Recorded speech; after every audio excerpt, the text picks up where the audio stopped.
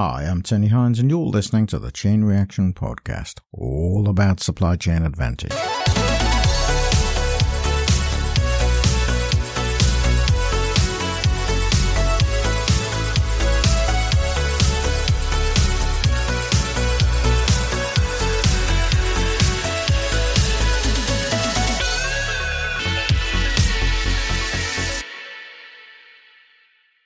Today I want to talk about change, and how we manage change, and how we cope with change. And I'm going to begin just by thinking about key thinkers from the past who inform the present when it comes to change and learning. So I'll begin with Aristotle, who talked about practical wisdom.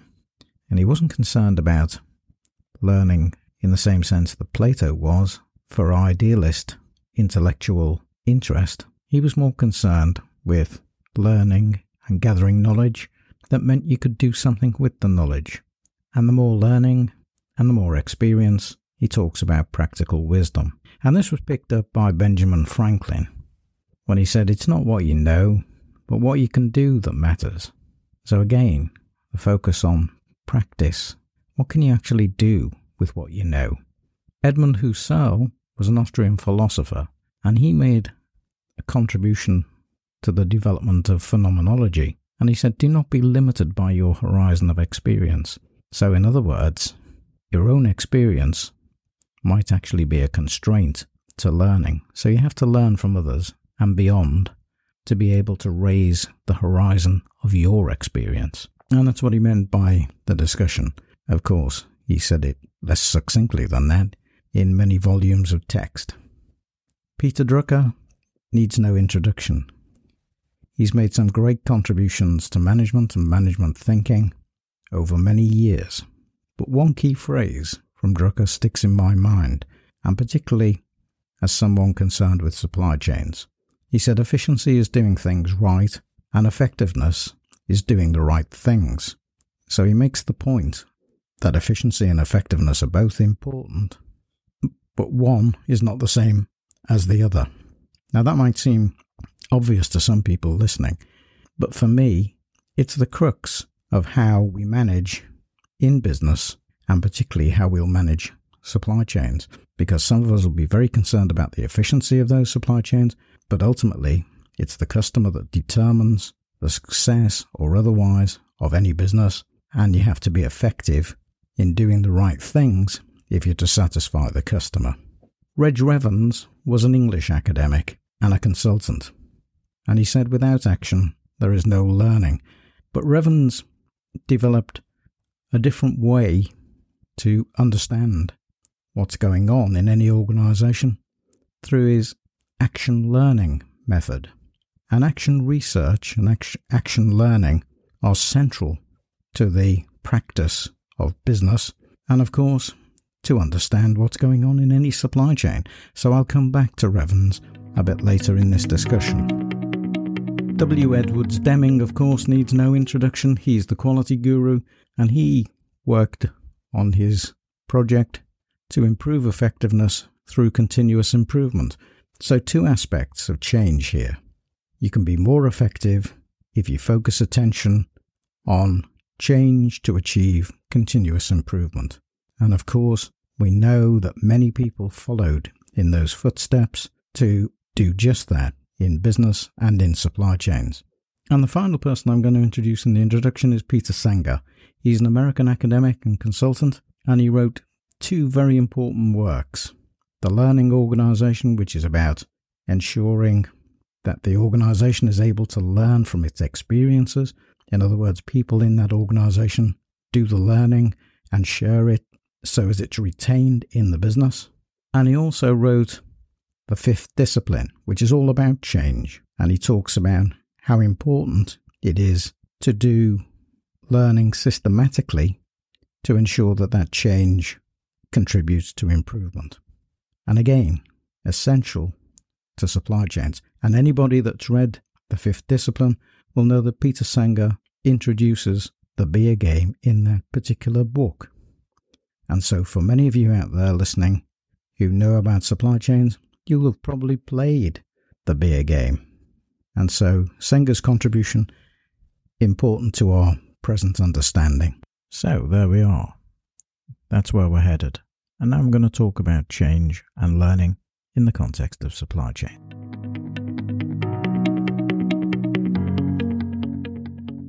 Learning might be seen as the beginning of our understanding about our world and about our business, of course. And it's not just about learning about business, but it's about learning about supply chains in particular.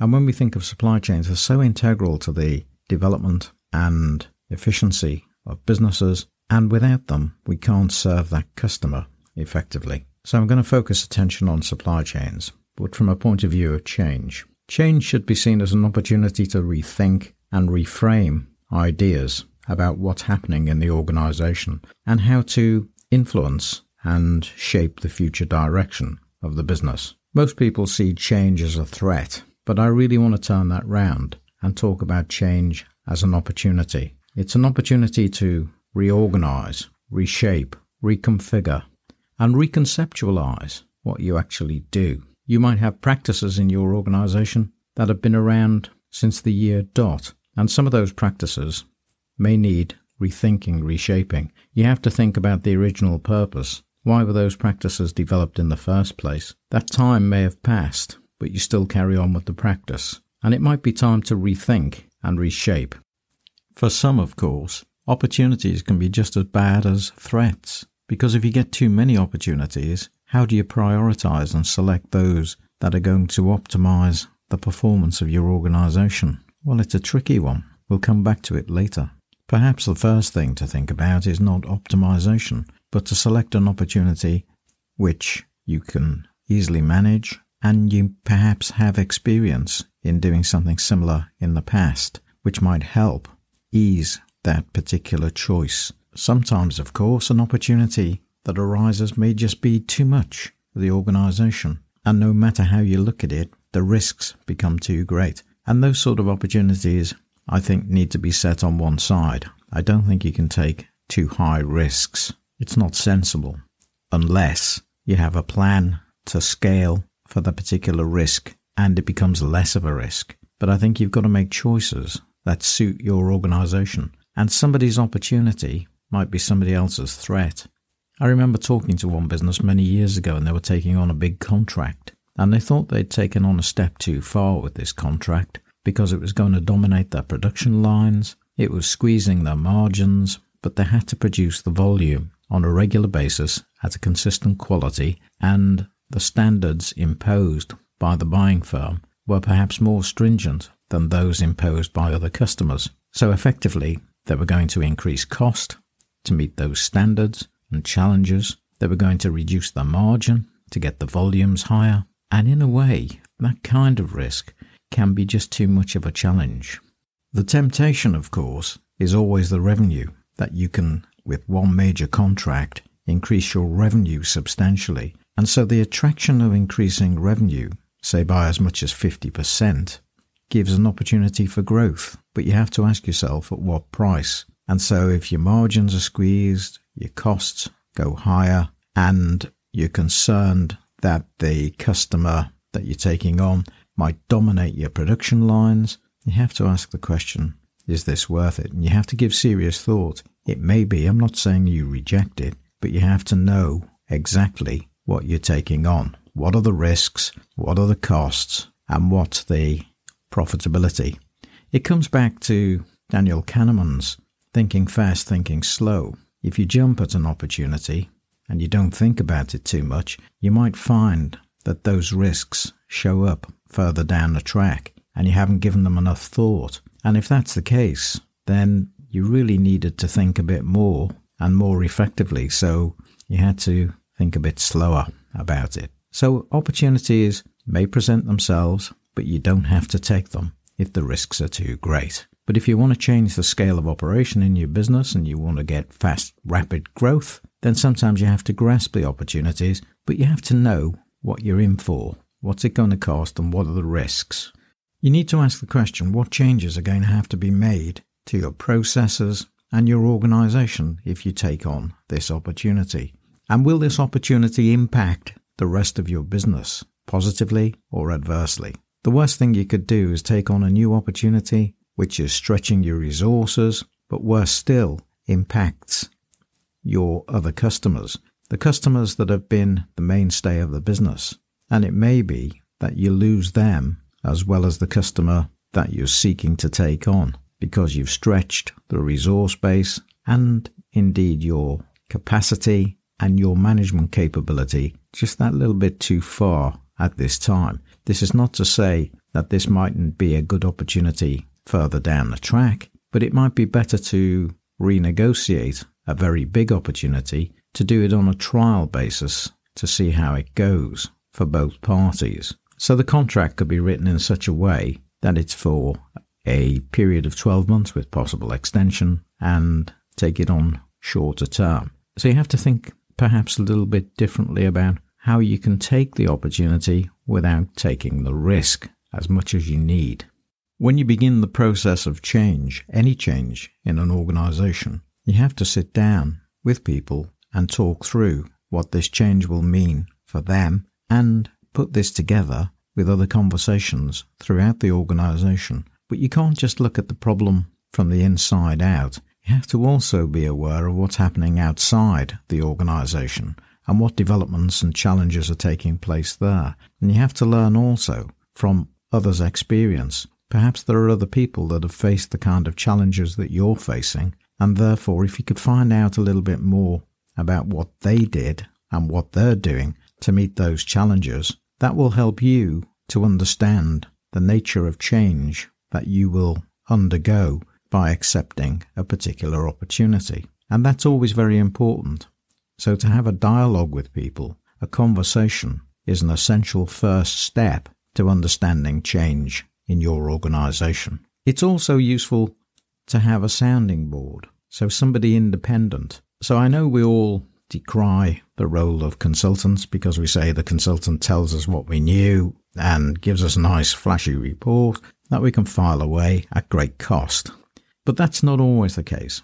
Sometimes consultants will perform a very important role, and it may not be a firm of top consultants, it may be a single advisor, it may be somebody that understands the nature of the change that you're going through and is effectively an independent voice with no prejudice to give impartial advice for you to understand the decisions that you might want to take and the risks that you might be taking too.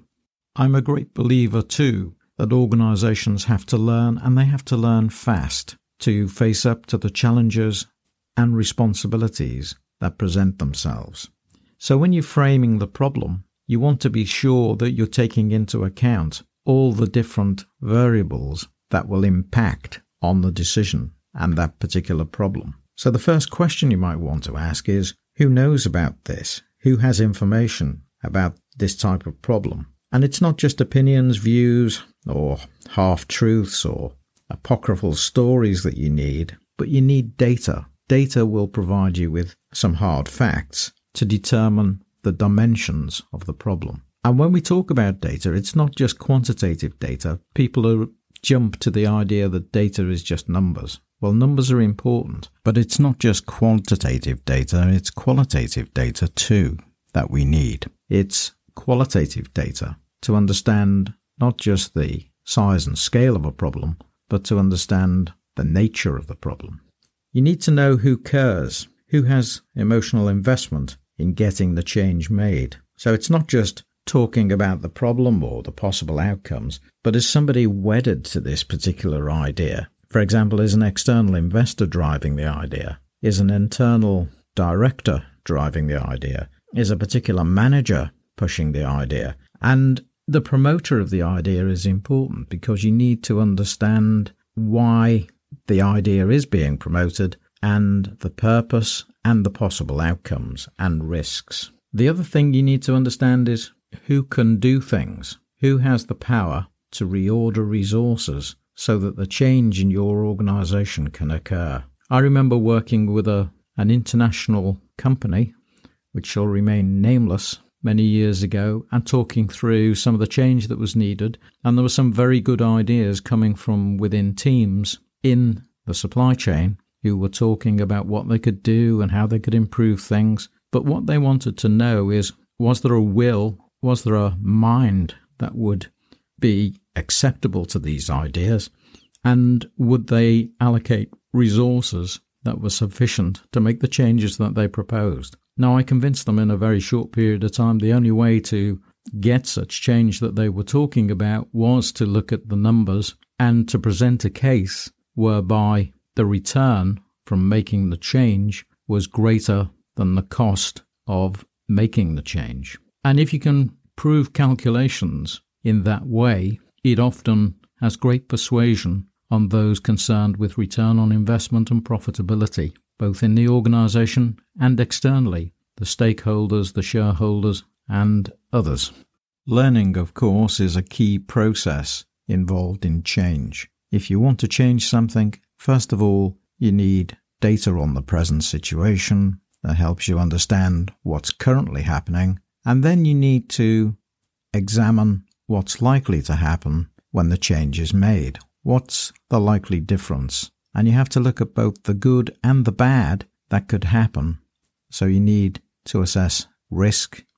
For example, there might be a 90% chance of this happening, or there might be a 50% chance of this happening. And that can make the difference between the assessment and the evaluation that you make about whether something should go ahead or not go ahead. Now, when I was doing research some time back, I was very keen, always in organisations, on something called action research. It doesn't seem very popular now. I don't know why, because it's very relevant. And action research tried to understand what was going on in any particular situation. And Reg Revans was one of the great advocates of action learning. And the great thing about action learning, it was grounded in the problem. So you always had some knowledge and understanding of a situation from the people who were involved, from the nature of the organisation, the nature of the business, and the interactions and interconnections that took place. And it was important to unpick those. One of the key things that Revans pointed out, which seems so obvious but is often overlooked, is the difference between what he called the clever manager, the technical specialist or the expert, and the wise manager, the managers who ask the essential questions of their experts. And he observed that much time and energy in organisations was spent trying to be clever rather than trying to be effective. So you have the expert manager or the technical expert demonstrating how clever they are in the minutiae of a particular decision, be they an engineer, a finance expert, a software developer, an artificial intelligence person. They have the ability and they have the knowledge, which is very specialist, but they have to be challenged to bring out the best. And that means you need the wise manager or the wise team member to ask the questions.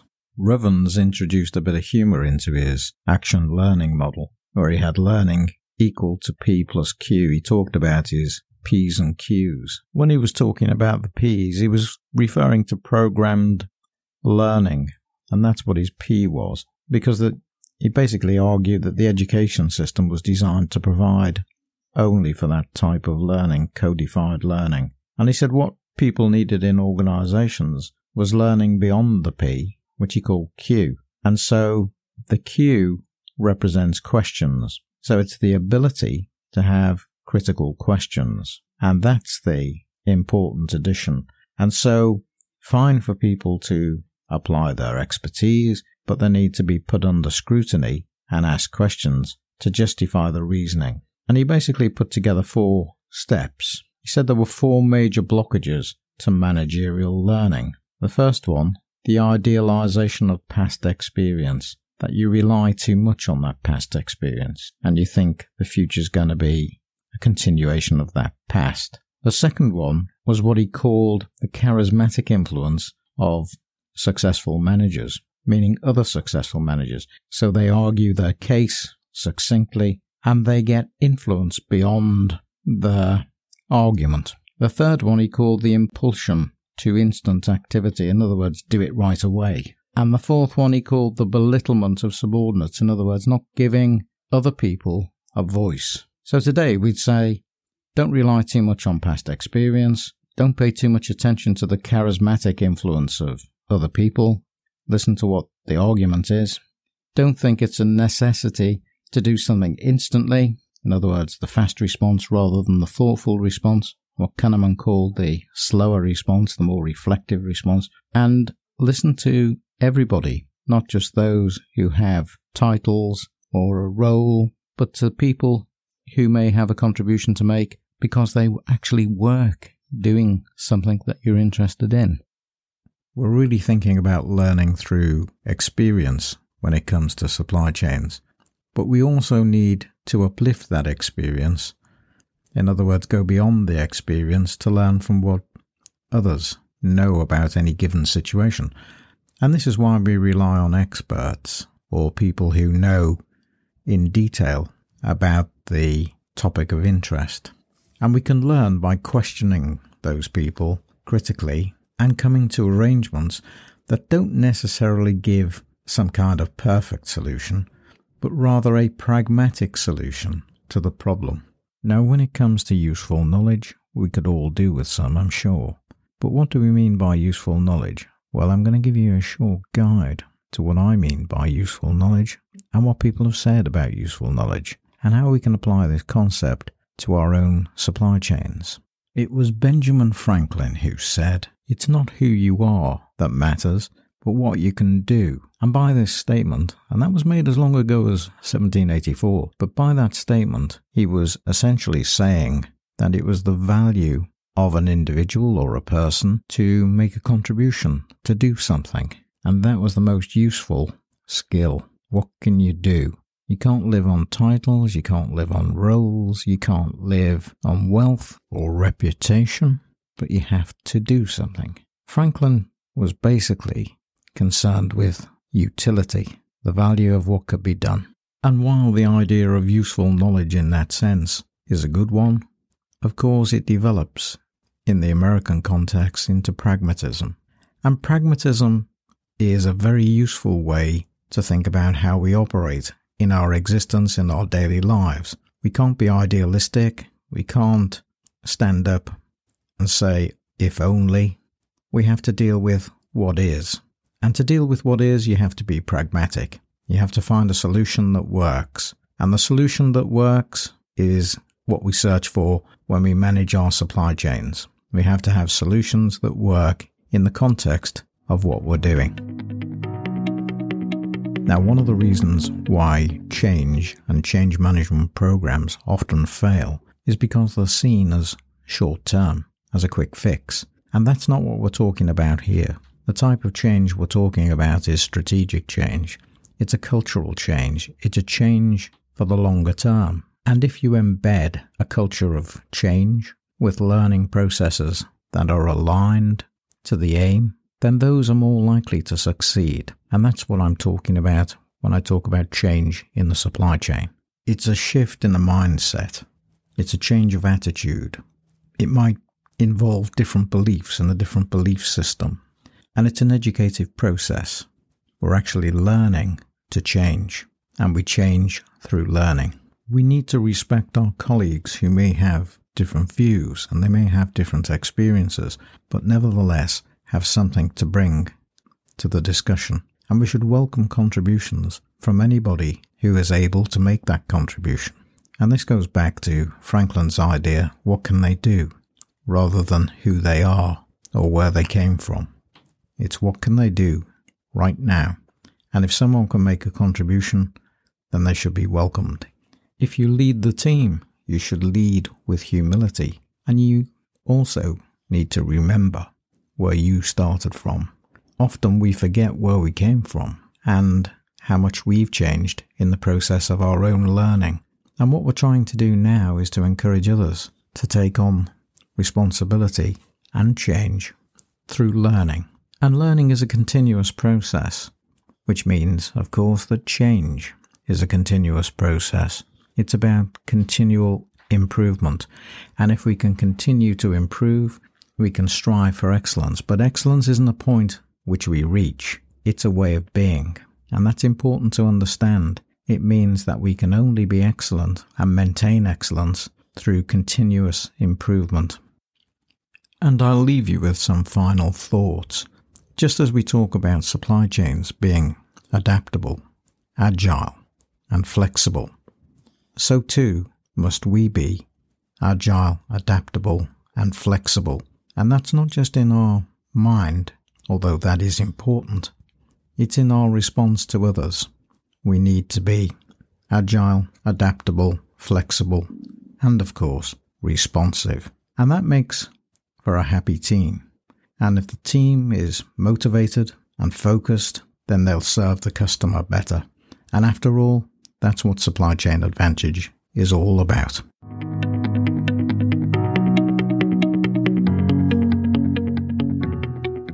Well, that's it for this edition of Chain Reaction, all about Supply Chain Advantage. I hope you've enjoyed the episode on learning and change, and I hope you've learned something in the process. I'll be back on Saturday at 12 noon with the news roundup, all things impacting global supply chains this week. So I'll see you then. But for now, I'm Tony Hines. I'm signing off. Bye for now.